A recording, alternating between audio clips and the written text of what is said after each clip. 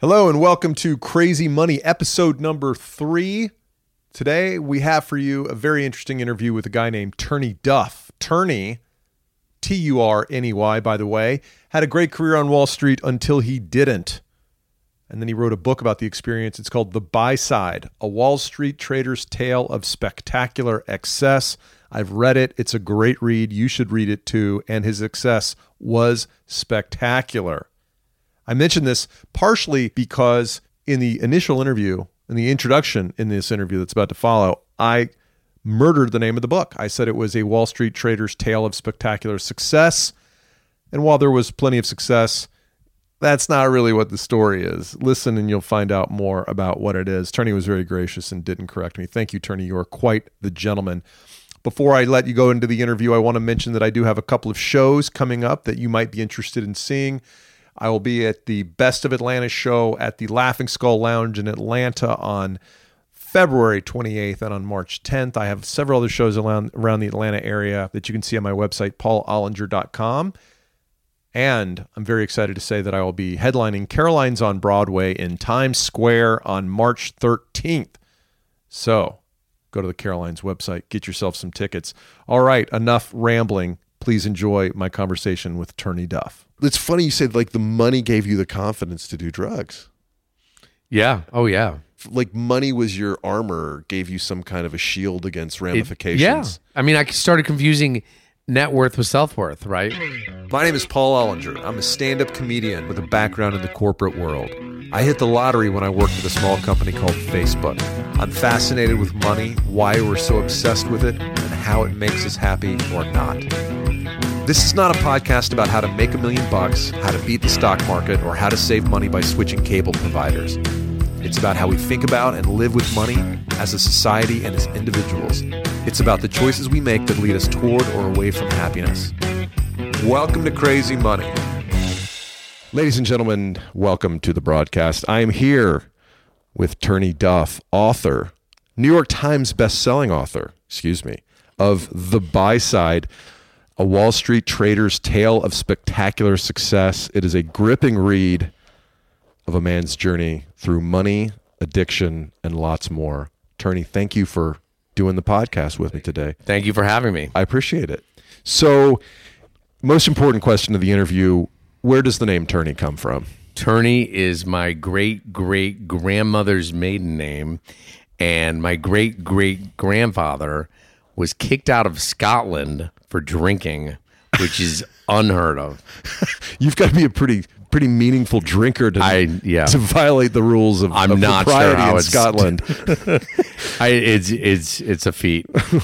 Definitely a feat. Wow. Do you know what he did to... I don't. I do know that he passed away when he was 31. Oh, that's a drag. And I believe it was alcohol related. But then life expectancy in Scotland 200 years ago was probably like 32 and a half. Right. So on a percentage basis, he almost got there. Yes. You describe yourself as just an average kid from Kennebunk, Maine, where you finished 4th in the 1984 Kennebunk Junior High Science Fair. Yes. Was this the crushing defeat that started it all? Defeat? What are you talking about? That was a victory. Dude, you didn't even show. I came in 4th. I think that qualifies. What was the project? For the science fair, it was, sadly, I do believe it was the volcano. With the baking powder and vinegar. It's not that that's terrible. It's just so predictable. Yeah. 1984. What do you want? The technology wasn't as good. The volcano's a solid one. It's a classic anyway. Who won? Do you remember who won? No, I don't. You don't remember why you got beat? I don't. All right. So what, when you're after you got through your science phase, what did you want to be when you grew up? Early on, I originally thought I wanted to be a chef, and shortly after that, I saw a movie and I decided I wanted to be a con man. A con man? Yeah. Well, hey, that's how you ended up on Wall Street. Well, my first heist was I blackmailed a girl named Kelly in 6th grade. Where I wrote her a note and said if she didn't leave $1 in the book Backboard Magic on page 47, that I was going to tell everyone at recess who her boyfriend was.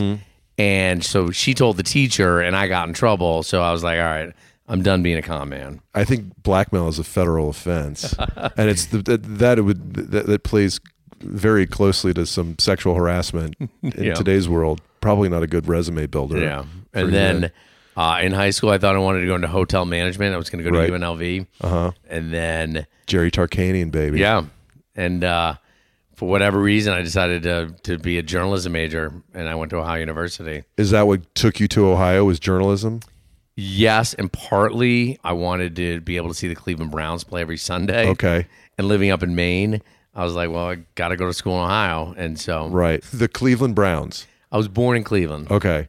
That the Cleveland Browns informed your college decision, choice. Your college choice. Wow. That's... Well, if you remember, in the 80s, like... Yes. That was our decade. I mean, we never made it to the Super Bowl, but like... Was that Jim Plunkett? Was that the Bengals? No, we were Bernie Kosar. Oh, Bernie, right. Right. So you go to college to both study major and to study journalism and to see the Cleveland Browns play. Did you mention that in your application essay? I really want it because of your stellar journalism program, and so I can see the Browns play. I didn't know. I didn't bring it up. It was kind of like a perk. So what drew you to journalism? I always loved writing. I loved being creative. Right. And so, like, you know, in high school, I was convincing my Spanish teacher to allow me to do a Brady Bunch skit in Spanish, right? And I'd film it and, you know, everything. I convinced my high school English teacher, instead of writing a term paper, to learn how to write a screenplay and you know, submit that. And so I knew that I liked writing. And so it just seemed sort of like a natural fit. But the interesting thing was, when I graduated from college, I was like, if I write one more sentence, I'm going to kill myself. And so I was like, you know, screw that.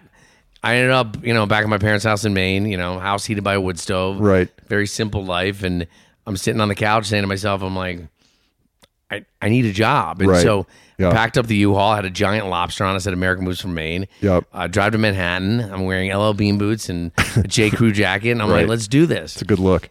And I ended up calling my uncle because I struggled trying to find a job. Right. And I called my uncle, and I didn't prepare what I was going to say. And, you know, after all of my ums, ahs, and dead silence, he said, I'll call you back in 10 minutes. He calls me back. He's like, all right, you got 10 interviews this week. I was like, for what?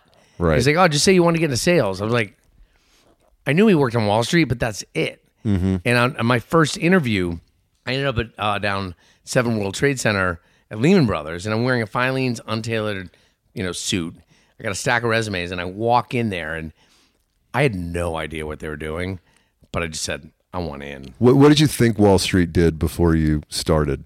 Before you got down there in your Filene's basement suit? I mean, I was terrified because I pretty much knew I didn't really fit in, or I wasn't qualified. I wasn't a very good student. So I thought Wall Street was super smart people who like analyzed companies, and you know, I guess my perspective was people were analysts, like, and they told you whether you should buy or sell a stock. Right. Like they were analysts for retail clients, but you had no idea the billions that traded hands. I had no idea about every that. hour. And I didn't know about the social element of wheeling and dealing and being a trader and a salesman, where you don't need to analyze anything. Right. You're just transacting the whole time. Were your parents in the financial world at all, or what kind of work did they do? No, my dad was a chemical engineer, and my mom was like a stay-at-home mom. I have 3 older sisters. I grew up, the most my father ever made was $150,000. And to me, that was more money than you could ever make in the world. Not bad change in the 80s. No, it was great. Yeah. You know, he sent 4 kids to college. Right. We lived in a decent house. I mean, it was okay. And so one of my early Wall Street interviews, you know, some like hotshot kid was like, well, how much do you think, you know, what do you want to make? And I threw out the number $150,000. Right. He laughed at me. he goes, I made that last month. I was That's just hilarious. like, what? Like, I didn't get it, you know? Yeah. And so there was a big difference between, you know, Maine rich and New York rich. So you're going to, what year is this you're going to, for these interviews on Wall Street? I moved to City in 94. Okay, so Wall Street, the movie came out in what, 87? I Something believe like so, yeah. that. So, Yeah. so a lot of people at that time are moving to Wall Street to be the next Bud Fox, to be the next Gordon Gekko, or to live the Tom Wolfe Bonfire of the Vanities Right. lifestyle. But you were oblivious to all that. So oblivious. Yeah. So my buddy, my roommate at the time, one time we're sitting down and we're hanging out, and he goes, "Hey man," he's like, "You remember Dave from BC?" Because my roommate went to Boston College. I was like, "Yeah." He's like, "He got an interview at Goldman Sachs." Right. And I'm sitting there thinking, I'm like fancy department store. I'm like, am I supposed to be impressed? Like, I didn't know what Goldman Sachs was. Right. And meanwhile, I was interviewing there like 2 days later. Yeah. You know. That's how I felt my first week at business school. I had no idea what I didn't know what consultants did. I didn't know what banks were what banks, and I couldn't tell you that, you know, like Fleet Bank in Boston was less prestigious than Goldman Sachs. It never even occurred to me. Right. They're both Right. banks. I mean, that's where you get your auto loans, right? Right. No idea. Turney going to sign up for some credit cards at Goldman Sachs. Okay, so you're down there, you're interviewing in your Filene's basement suit. Yeah. And you don't know what you're doing. How do you get hired? For me, my uncle set up 10 interviews, so they were all friendly, right? The questions weren't hard, and it was more kind of like getting to know you. And I was 0 for 9. And on my 10th one, you know, I was just at the point where the manager's basically saying, you're like, well, give me your resume and, you know, keep in touch. Sure. And all of a sudden, this woman comes down from the 37th floor, and she works in a different department called private wealth management. And she'd gotten a call from my uncle, and she's like, why don't you, you know, come up to my floor? And so I started interviewing with this woman, and it turned out that she had missed the previous night's episode of Melrose Place. That's awesome. And you know, we didn't have DVR or anything like that. Right. And she sort of mentioned it, and I was like, well, I'm like, Sydney taped Billy having sex with a hooker, and she showed it to Samantha. And she's like, get out of here. We ended up having this great conversation. Right. And I was hired shortly thereafter. That Michael is so smug. So Melrose Place is what got you a job at which firm was Morgan that? Stanley. At Morgan Stanley. See, kids, you're doing it all wrong. Quit studying. Watch more television. Yes. Bone up on your pop culture. You're in at the biggest banks. There is some truth to that, though, because I talk to young kids entering the workforce all Right. the time now. Yeah. And I very often say, I'm like, you need to be interesting and likable outside of work. Everyone can do the job. Right. But they're picking someone they want to sit next to for 12 hours a day. So it might not be Melrose Place, Right. but you need interest and hobbies and depth outside of your business. Read up on how Lyndon Johnson made up interests in baseball to woo fellow senators when he was a junior senator to get placed on the most prestigious committees. What a bullshit artist. But it works. Right. So you get hired, so now you're on the desk at Wall Street and you don't know what's going on. Right. So during the day, I'm out connected, out degreed, out experienced. I don't have a chance. I'm a B student at Ohio University with journalism degree, 970 SAT score. I'm sitting next to a guy from You Harvard. didn't crack 4 digits, man? No. Come on. I take a little pride in that now. So I'm sitting next to a guy from Harvard and a woman from Duke during the day, and I cannot move the needle at Right. all. Yeah. I mean, I could have stayed up all night. You know, I still wouldn't have been able to beat these two. But what I figured out was at happy hour, I could crush the guy from Harvard. I could crush the woman from Duke. Like they didn't stand a chance. So Right. when the office lights went out and the city lights came on, that was my time to shine. That's how I kind of progressed my career. What form did that take? I was the guy, you know. In what way? I could get you into, you know, whatever club you wanted. I could get you a reservation. I knew where the party was. I knew where like the after hours was. Like, you know, it took some time. You taught these uptight bankers how to have fun, or showed them. They wanted. So normally, like, and things have changed on Wall Street, right? But a normal business model would be take your clients out, grab a couple of hot females from the desk, like assistants, and let's show our client a good time, right? Right. Not that I was a hot female, but I was fun. You're pretty hot. So I mean, you know, you're not bad. they would want, they would want Turney to be out with us to show everyone a good time. Right. And that worked. So you distinguish yourself not through your technical skills or your book smarts, but just because you were fun to be around. Exactly. And, so where does that take you? How does that? So you still have to be able to do the job, though. Yeah, definitely. But in sales and trading, it's not. It's a lot relationships. So it's not. I didn't need to have an analytical mind, or I had to be able to do the job. Correct. So this isn't technically a business show, but for just a quick primer, what does sales and trading mean? So on Wall Street, when you want to either buy or sell a stock, you need to call a broker, and they'll execute it for you. So if you're a broker, you're on the sell side, and you want your clients to call you when you have, let's say, a 1 million share order, right? Well, there's a number of ways you can do that. You have great research, right? Or you have a conference that your client really wants to go to and get first rate attention, or perhaps you just took the trader to Vegas, for example, and you have some photos of him. So entertaining was a big part of. And you started on the sell side. I was 5 years at Morgan Stanley, and then I jumped to a hedge fund called the Gallian Group, and I was considered the buy side, and that doesn't mean I only bought, but it just meant I was the client of Wall Street. And you are now a decision maker. Money flows in the direction you choose for it to flow. Right. How does your life change at that point? It's the pecking order, at least back then in Manhattan nightlife, was pretty much celebrities, models, socialites, and hedge fund guys. Right. I could do anything I want. Wow. Like when I was 31 years old, after Gallian, I started a hedge fund called Argus, right? And not even counting the money I was making, the commissions I was paying people on the street was $50 million. So I had $50 million to give out to anyone on Wall Street. So I was really popular. People answer your calls. Yes. And they laughed at my jokes. Anything I wanted. Right. Anything. Yeah. And how does that affect your mentality over time? You start to believe, for a long time I knew I was a fraud, and that slowly sort of went away because you've so many people telling you you're a great trader, or, oh my God, you're so much fun, like whatever it is, you start to believe it a little bit. And the other thing that I think when I look back is just ridiculous.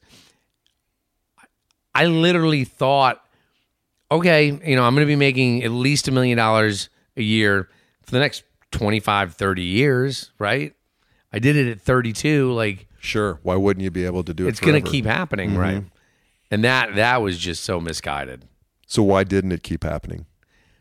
I mean, there's several factors, but I ended up in rehab twice. So that sort of took my career in a different direction. Yeah.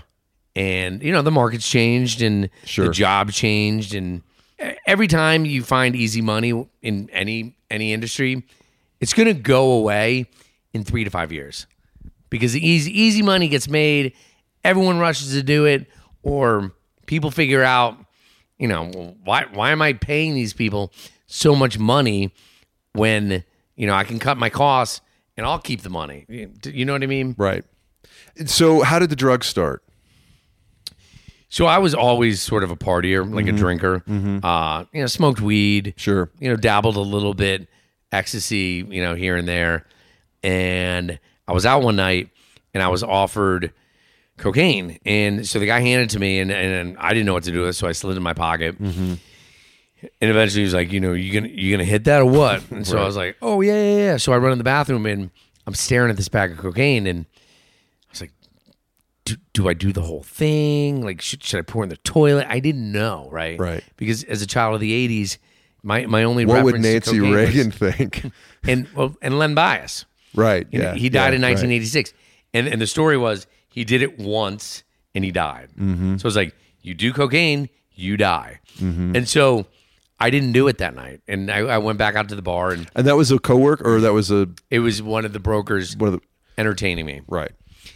So he eventually asked for it back, and I handed it back, and And then fast forward 6 months, I went from Galleon to Argus. I moved from uptown to downtown. My bank account changed. The people I was running around with changed. And it didn't look as menacing. Your bank account changed, meaning you had a lot more money. I had a lot more money. My job title changed. Everything had changed. You're how old now at this point, and how much are you making? It was like 31, 32. And you're making how much money at that point? I was just shy of $1 million that year. Mm-hmm. And then, shortly thereafter, went higher. But so I was like, why not? So I went to the bathroom, did one little key bump, and I was just like, wow. Yeah. Like, this is the greatest thing I have ever done, right? Yeah. And I tell people, like, I love cocaine. Like Leonardo DiCaprio loves that chick in Titanic. Like, that's how much I loved it.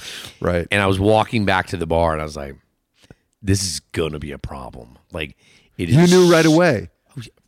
Because it was too I felt too powerful. too good. Like, yes. Yeah. Because I wanted to feel like that all the time. Right. So I knew it was a problem. I've never done cocaine because I can't control myself around a basket of tortilla chips. So until I can pull that together, maybe use that as the minor leagues. Although I don't know. I mean, I don't know how old you are, but I'm going to guess your window's closed.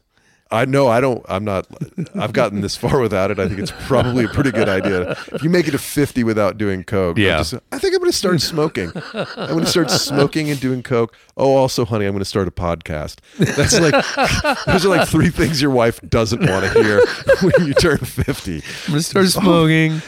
He said he was going to do drugs, but the bigger problem is he wants to do a podcast. So you felt it's funny you said like the money gave you the confidence to do drugs. Yeah. Oh yeah. That's so like money was your armor, gave you some kind of a shield against ramifications. Yeah. I mean, I started confusing net worth with self-worth, right? Mm-hmm. And I'm making a shitload of money. Right. People are treating me a certain way. Yeah. It's like it just felt part of the culture, like I was supposed to do. And look, there are plenty of people who made a ton of money who don't pick up cocaine. So right. I'm not blaming money, but for me, it was this giant cocktail. And so in the book, which I highly recommend all of you go buy and read, you go into great detail of the downward spiral from there. What are some of your favorite highlights from that time? This isn't a highlight, but it goes along with, so there are two themes that have run like for my entire life. One is just want to be happy, right? Mm-hmm. And 2 is if then. So when I was making $22,000 a year, I was saying to people, if I could just make $50,000 a year, then I'd be happy. Sure. If I could get that girl, then I'd be happy. If I get that promotion, then I'd have a career. Well, so in 2003, 2004, right after bonus time, I'm in my 2,700 square foot apartment in Tribeca by myself, Christmas Eve, and I'm calling Chase 1-800 number. I punch in my account number, and the automated voice is like, your balance is 1,800,600. Repeat. Your balance is 1,800,000. Yes. Your balance is. Hearing the balance was making me feel better just for a moment. Mm-hmm. But so. Oh, holy night. Here's right. your balance. And so the thing is, when I made $2 million, I was saying, if I could just make $3 million, then everything would be okay. I don't know if that was the beginning of the end. Maybe the beginning of the end was when I started doing cocaine. But, there's funny stories where, I bought 8 front row Yankee tickets for the sole purpose that me and my friend could go outside the stadium 3 times to smoke cigarettes because they don't have a re-entry. So at 2,000, I was smoking $2,000 cigarettes. Like this is stupid. That's fantastic. That's a brilliant life hack right there. Yes. When you have $2 million in your bank account, you can do that. And no kids or a wife, you can do that. I mean, but if I was smart, I would have bought 2 front row tickets, right? And 6 in the bleachers. Right. Right. But it was a World Series game too. And, this is a stupid story, but one thing I used to do is I'd roll up to the bar. The money and cocaine just, sort of made me feel like invincible, whatever. And I always did things for the story, right? So one thing I used to do, it was called the Babe Ruth. And so I would do a bunch of coke in the bathroom, go to the bar, make sure like people are around, whether I knew them well or not, get a tequila, and then I'd pull out like 100 milligrams of Viagra.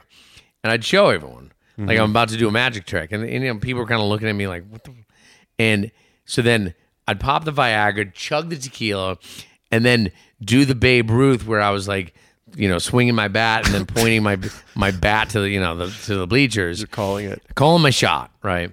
And then I would just go off and people wouldn't see me for the rest of the night. And, you know, that's when I kind of discovered how awesome hookers are because, you know, I'd already taken the Viagra. What are you going to do? I mean, right. You're kind of committed at that point. If I strike out, like, I am committed at that point. The Babe did strike out a lot. Yes. Although, besides the obvious physical need, what need were hookers playing in your life at that point? You know, Charlie Sheen said it best, and you know, he said, "You don't pay them to come; you pay them to leave." Mm-hmm. I don't want people to get the wrong impression. I don't call escorts anymore, but when I was out of my mind, it was easier. It was simpler. There was no like, when are you gonna leave? Or when, like it was transactional, Right. And there was a lot that I was missing, whether it was intimacy or like a real relationship, but there was a understanding and a give and take. And What did a prostitute cost in 2003 in New York City? you know, you were looking at probably like, you know, at least in the pools that I was swimming in, like, you know, $400 to $600 for the first hour, and then depending on. Is there a declining marginal rate after that? Can you average out the cost? And you can negotiate. Yeah. I don't know how it works. Like, do you get a volume discount for hookers or blow? I mean, like, can you negotiate a bulk rate with your dealer? Totally. But the thing is, and people don't, I mean, people probably think I'm lying. When you were doing a lot of cocaine, there were times where they were coming to, like, there was no sex. Right. And people don't understand that. What was it? They'd come over, you start partying, you start ripping a few lines. Cocaine makes it a lot harder for you to have sex without the Viagra. Next thing you know, like 2 hours are up, you know, $800. Right. Like, well, am I going to extend this or am I just going to call it a night? Yeah. So, I mean, do you just want somebody to hang out with sort of I think part of the so. time? Yeah. Yeah. You've had a lot of years to think back on this. What were you trying to, what hole were you trying to fill with the money and the blow and the hookers? I think, I mean, it's the same hole, right? Yeah. So I'm sober now 9 plus years, and nothing ever filled that hole. Money, sex, drugs, power, pornography, like you name it, nothing ever did. And it wasn't until I started to get sober and I started to write that there was actually, it was more spiritual, if that makes sense to you. There was more purpose. The writing is more spiritual? Yeah, and just with sobriety, like I was doing a lot of work on myself, whether it's therapy or 12-step meeting, and there was something about the emotional connection and the honesty and the spiritual side of it that it did help start to fill the hole. Right. Let's go back to If Then. Yeah. I think If Then is a very common human trait, and probably being exacerbated by social media these days when the distance between your peers is shrunk because I can see somebody partying on a yacht in the Caribbean who I might be able to rationalize has 1,000 times more money than I do, but I still feel like I deserve what they have. Right. How did If Then lead you astray? Because it never worked, right? So no matter what my situation was, there was always another buoy, and it was always like, you know, well, if I got that, then this. The idea is if I get X, then I'll feel Y, right? But when you got to X, it was like a moment of euphoria and then totally dissipated. There's elements of that are good, right? Because people are like, Turney, you're so driven, right? And I'm like, I'm driven by discontent. Like, I'm never happy. But, I chased, right? And, there's something that's called affect forecasting. And as humans, we are the worst species of predicting future emotions, right? So whatever you think is worst case scenario, and like basically it's over. And look, I'm not talking about, family members getting sick or Right. when I thought leaving Wall Street and losing my house was literally worst case scenario, I can now look back and say those were gifts. Like, so some of the things that I thought were worst case scenario are some of my biggest gifts, and some of the things that I thought were best case scenario have like brought me down. So when you're sitting there, you know you have a problem when you're having one man benders in hotel rooms, Right. when your wife and daughter are at home in your house that you're having trouble paying for. The stress must have been enormous. Were you in conflict all the time? Did you know you were out of control? Like, how did that feel? It was very, very stressful, and it was, for whatever reason, fortunate, charmed, lucky, always managed. Like, shit always eventually kind of worked out for me. Mm-hmm. So I was kind of holding on to that. Like, there's some magic coming my way. Because you've always gotten away with it up to this point. Yeah. I mean, it was a decline, right? Things Right. were getting worse. And kind of why my book lined up was I was crashing the same time as the financial collapse. Right. Right. So, It's a morality parallel Yeah. structure of the, Exactly. of the story. So I was hoping that somehow things were gonna right themselves, but deep down I knew.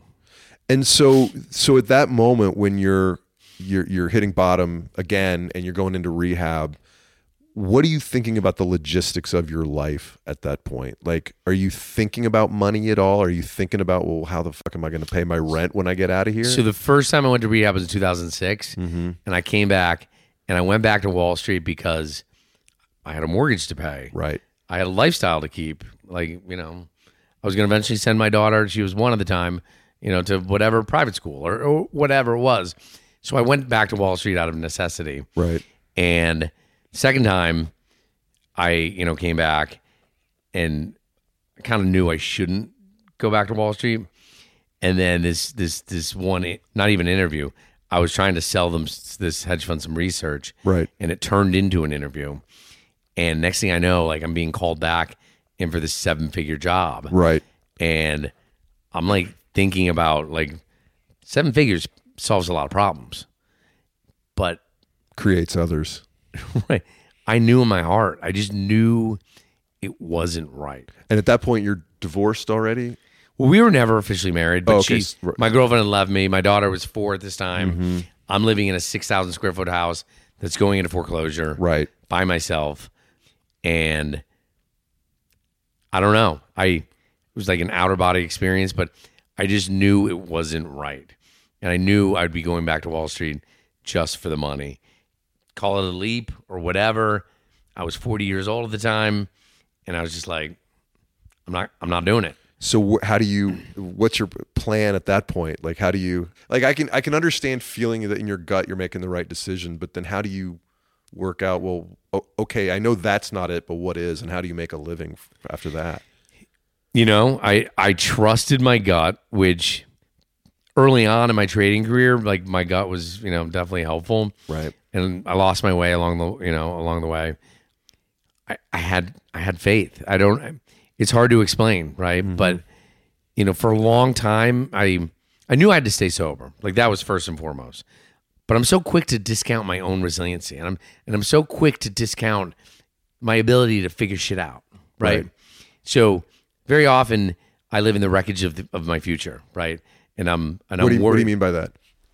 The wreckage of my future is all of the shit that I project and all of the worst case scenarios and everything that's going to go wrong. Right. That hasn't gone wrong yet. And I sit there in my head and I worry about it. Yeah. And so I had to get out of that headspace, and I just had to say, I'm going to stay sober, and I'm going to be the best dad that I can be. And I like writing, so I'm going to try to write.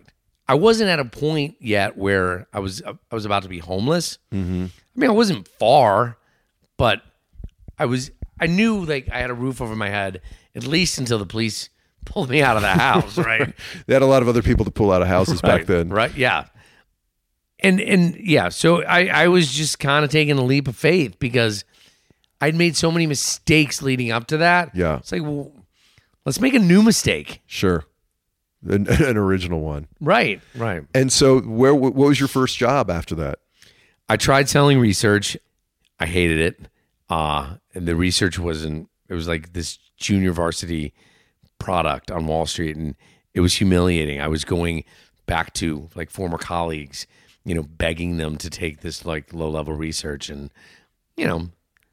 some people were nice. A lot of people kind of enjoyed seeing how low I'd fall.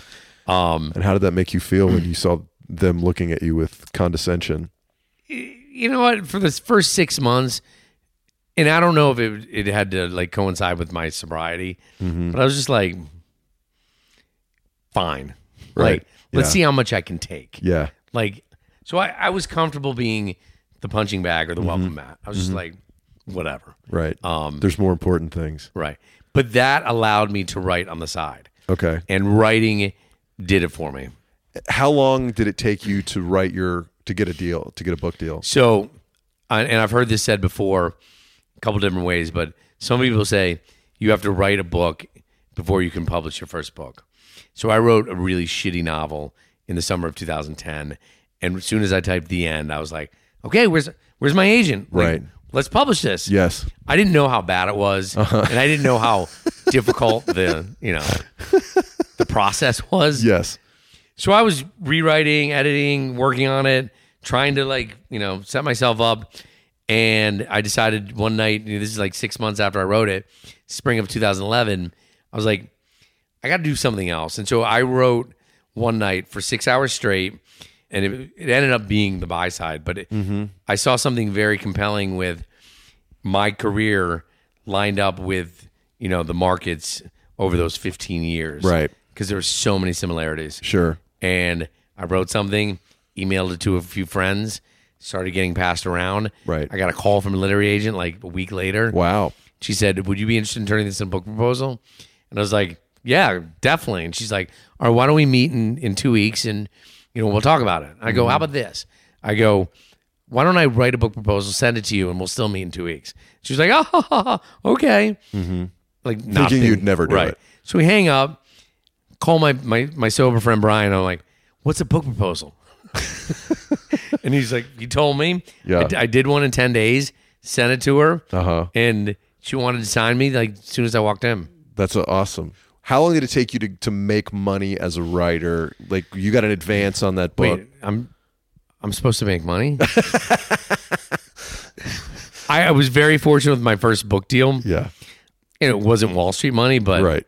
it was But it's put a roof over your head money. it was great. Yeah. It was great. So my first book, I got a paid a good chunk. What was difficult was 2 years after the book was published. Right. What's next? Right. So I started ghostwriting. I was writing articles for CNBC and here and there. Like I wrote for Vice and, just different periodicals. But that's like a couple $100 here and there. Right. But like a good one was Vice, right? Right. They would pay me $1 a word. And I'm like, wait, you're going to pay me $1 a word? And they're like, yeah. And I'm like, Here's and you don't care how many words? 5,000 words. I ended up delivering 2,200 words. Sure. They published it. Yeah. But I was like, what? I'm not going to be right. It was a very, very, very, very, very, very cold night. Wait a minute. Are you telling me you sacrificed your art for the almighty Yes. dollar? I mean, times were tough. Stephen King says you should cut all the that's out of your writing. You You're should. like, that's $1 per that. Fuck that. There was a moment, though, in 2011, before I got my book deal, where I had to choose between toilet paper and cigarettes. Ooh.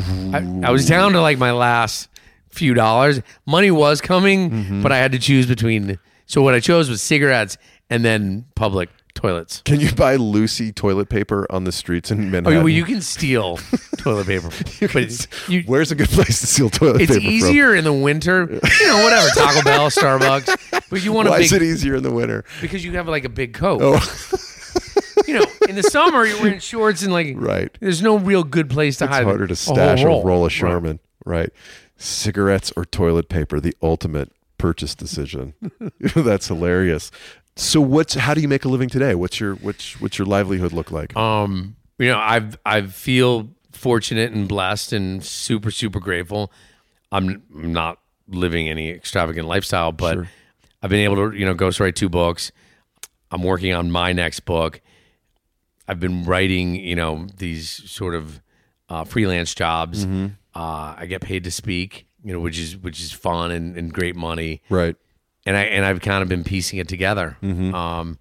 So right now I'm working with a friend and doing some fun creative projects. I just recently signed with a manager at a place called Management 360. So I'm kind of doing some work or trying to get work done screenwriting wise. I did 2 TV shows. Behind the camera, I worked for a show called Billions on Sure. Showtime. It's a great show. In front of the camera, I did 3 seasons for The Filthy Rich Guy that was on CNBC. It was definitely different than Wall Street and knowing where the next check was coming from. Right. But quality of life is phenomenal. Do you ever wonder if you never took that first bump of cocaine, what you'd be doing right now? Well, I believe that I probably would be worse off. In what way? So cocaine brought me to my knees, and it brought me to my knees quick. I took the express train, right? It took me a while to get Right. sober. Yeah. There was probably 3 years of darkness. Sure. But without the cocaine, I might still be out there drinking, right? And it wasn't going great, but I always managed to get to work or, and I lived in the city, so I didn't have to drink and drive. But it was heading in the wrong direction. Right. So I think it would have been a longer, slower death, and not enough bad shit was happening where I had to go to rehab immediately. So I think cocaine ended up being Catalyzed Good your thing. sobriety. Yeah. Thinking about your story and you say, okay, so you don't do the blow, you don't go down as fast, but maybe you just sit there and suffer on Wall Street. I mean, that sounds like an oxymoron, but you're doing something your heart's not in because you're making a lot of money. right. It's like that's a hard treadmill to get off of your own volition. Yeah.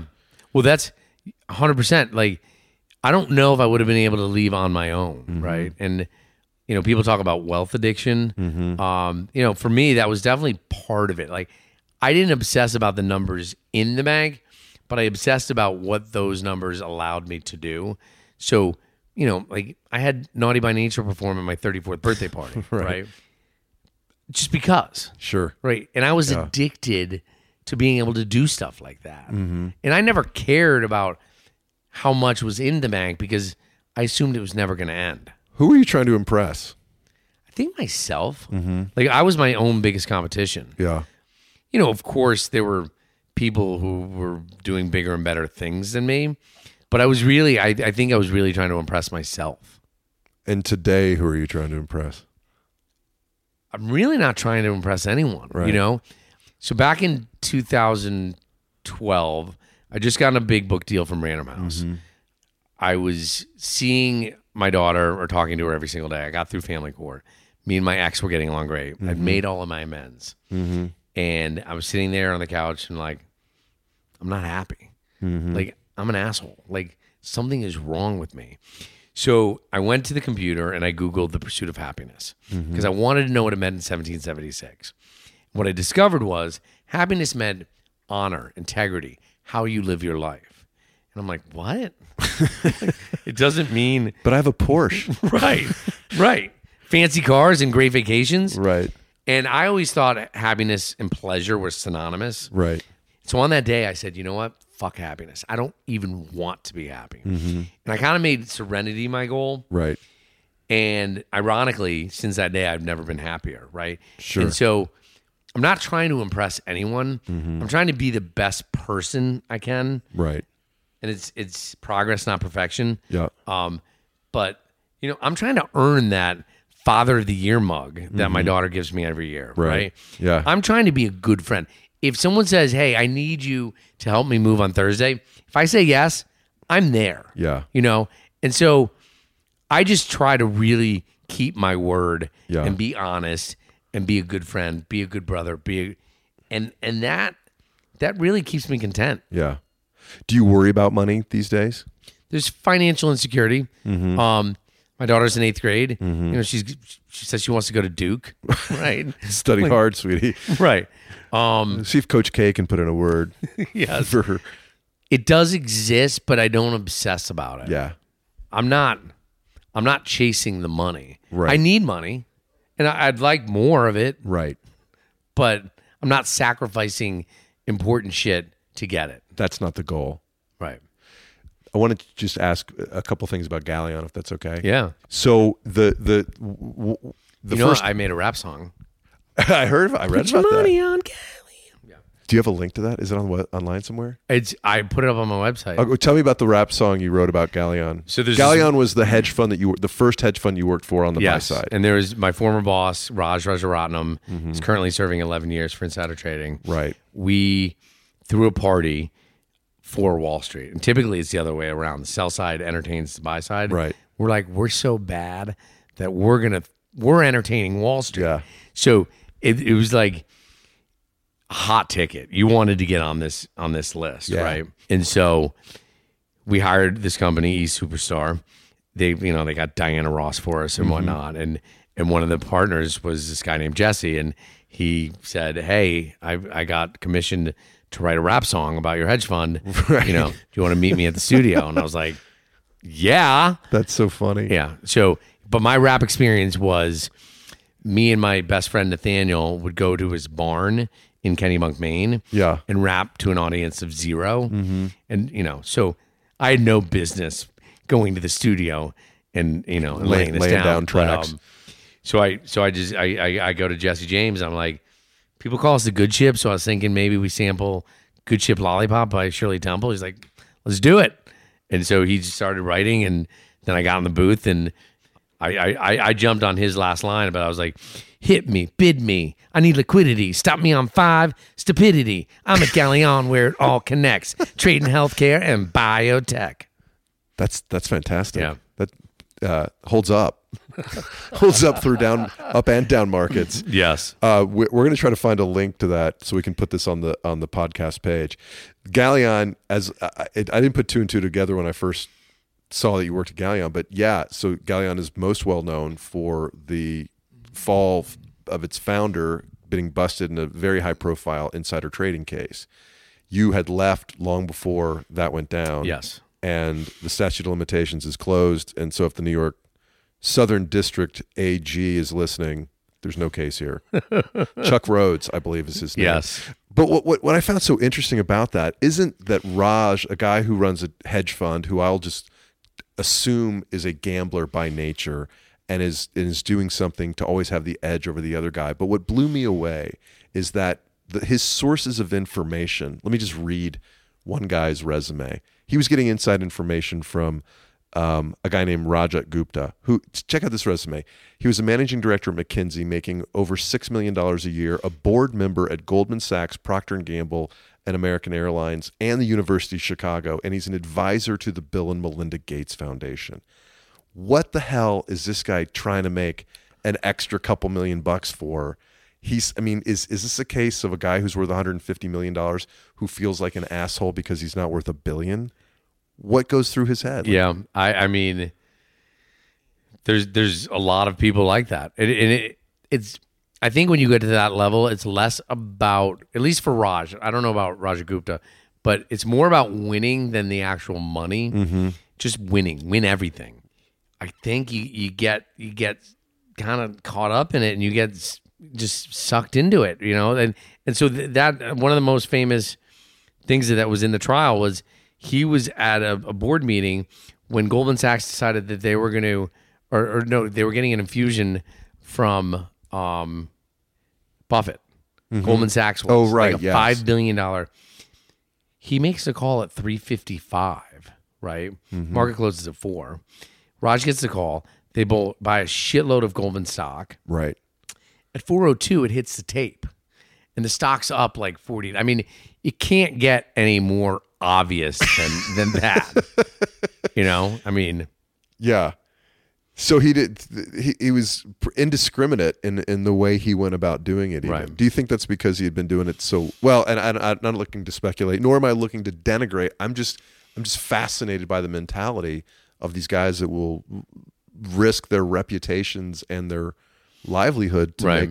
make. That's the big thing. money. Like, Raj could have been one of the best without cheating. Mm-hmm. You know, he didn't need to cheat, which makes it all the more fascinating. But you know, when I got there to Galleon, we're talking 1999.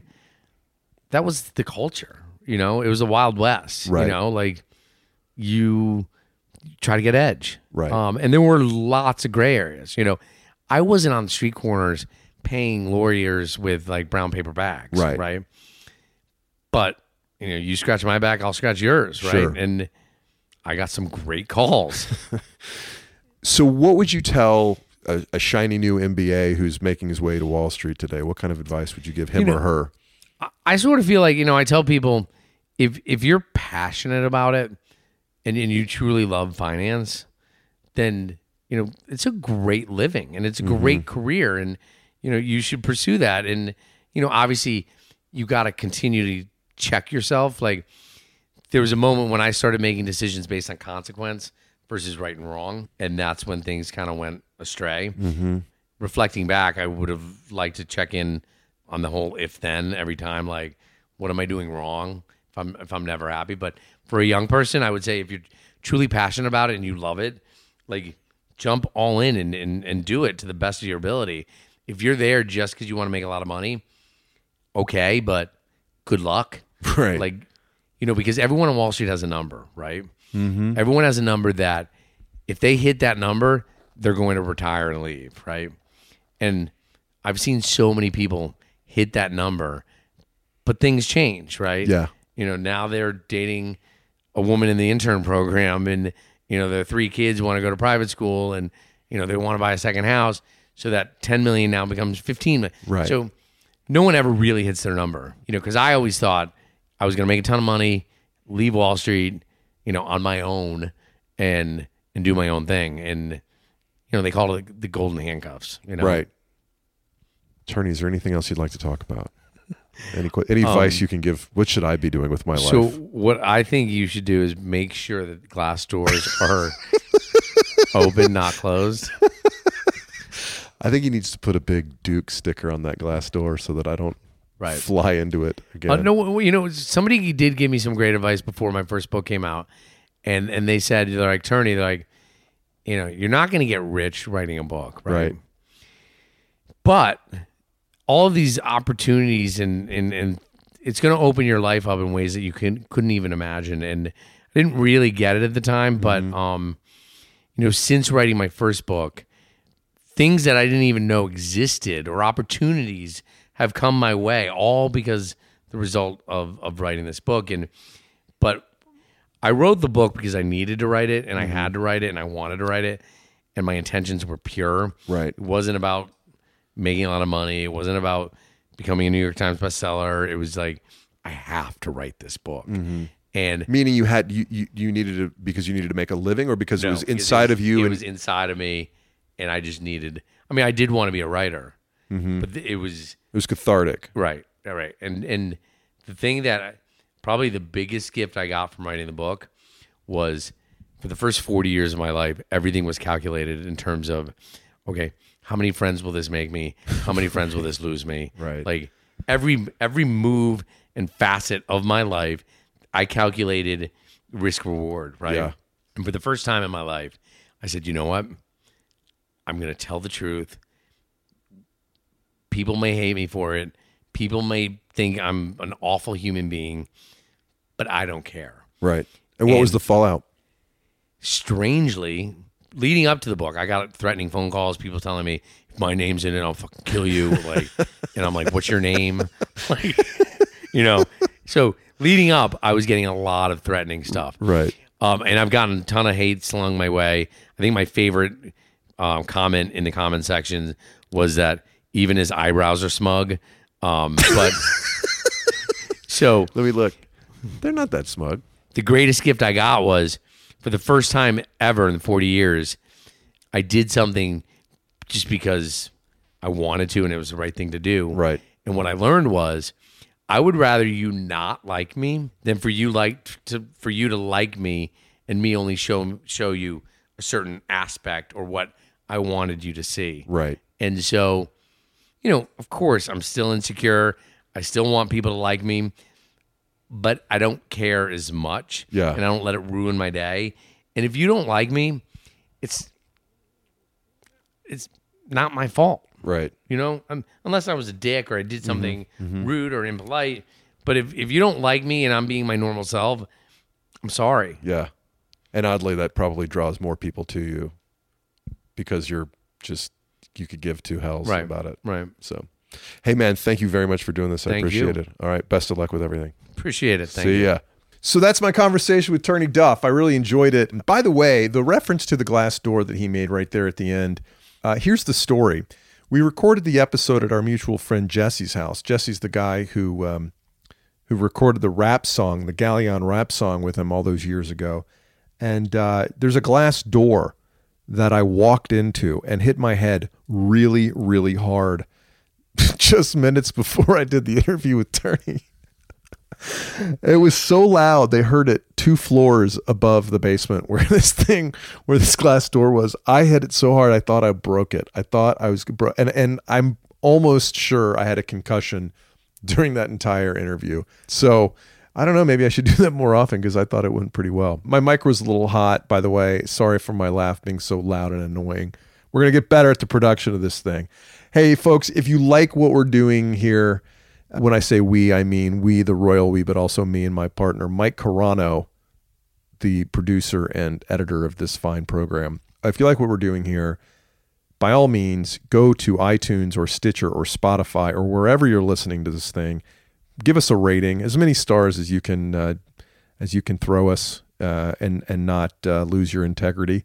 Please do that. Write a review, share it, subscribe, all that kind of good stuff. Also, if you're bored, head on. Oh, why don't you open some social media? Because why not? What else are you going to do? Talk to your children? I don't think so. Go to the social media sites like the Twitter and Instagram, where you'll find me at Paul_Ollinger. That's OLLINGER. On Facebook, I'm /Paul Ollinger. It's spelled the same way, just without that underscore thing. Don't ask me why it's not all the same thing. It should be, I know. What else? I think that's it. Oh, I have to tell you that when I plug my social media accounts, I am just bubbling over with self-loathing because self-promotion is just, it's so unflattering. And the only thing worse than hating self-promotion is not hating it. And I just want you to know that I hate it. So I want you to have a great day. Hey, wherever you are, have a great day, great night. Whoever you are, do that. All right, how do we end this thing? I think we end it by just turning off the recorder.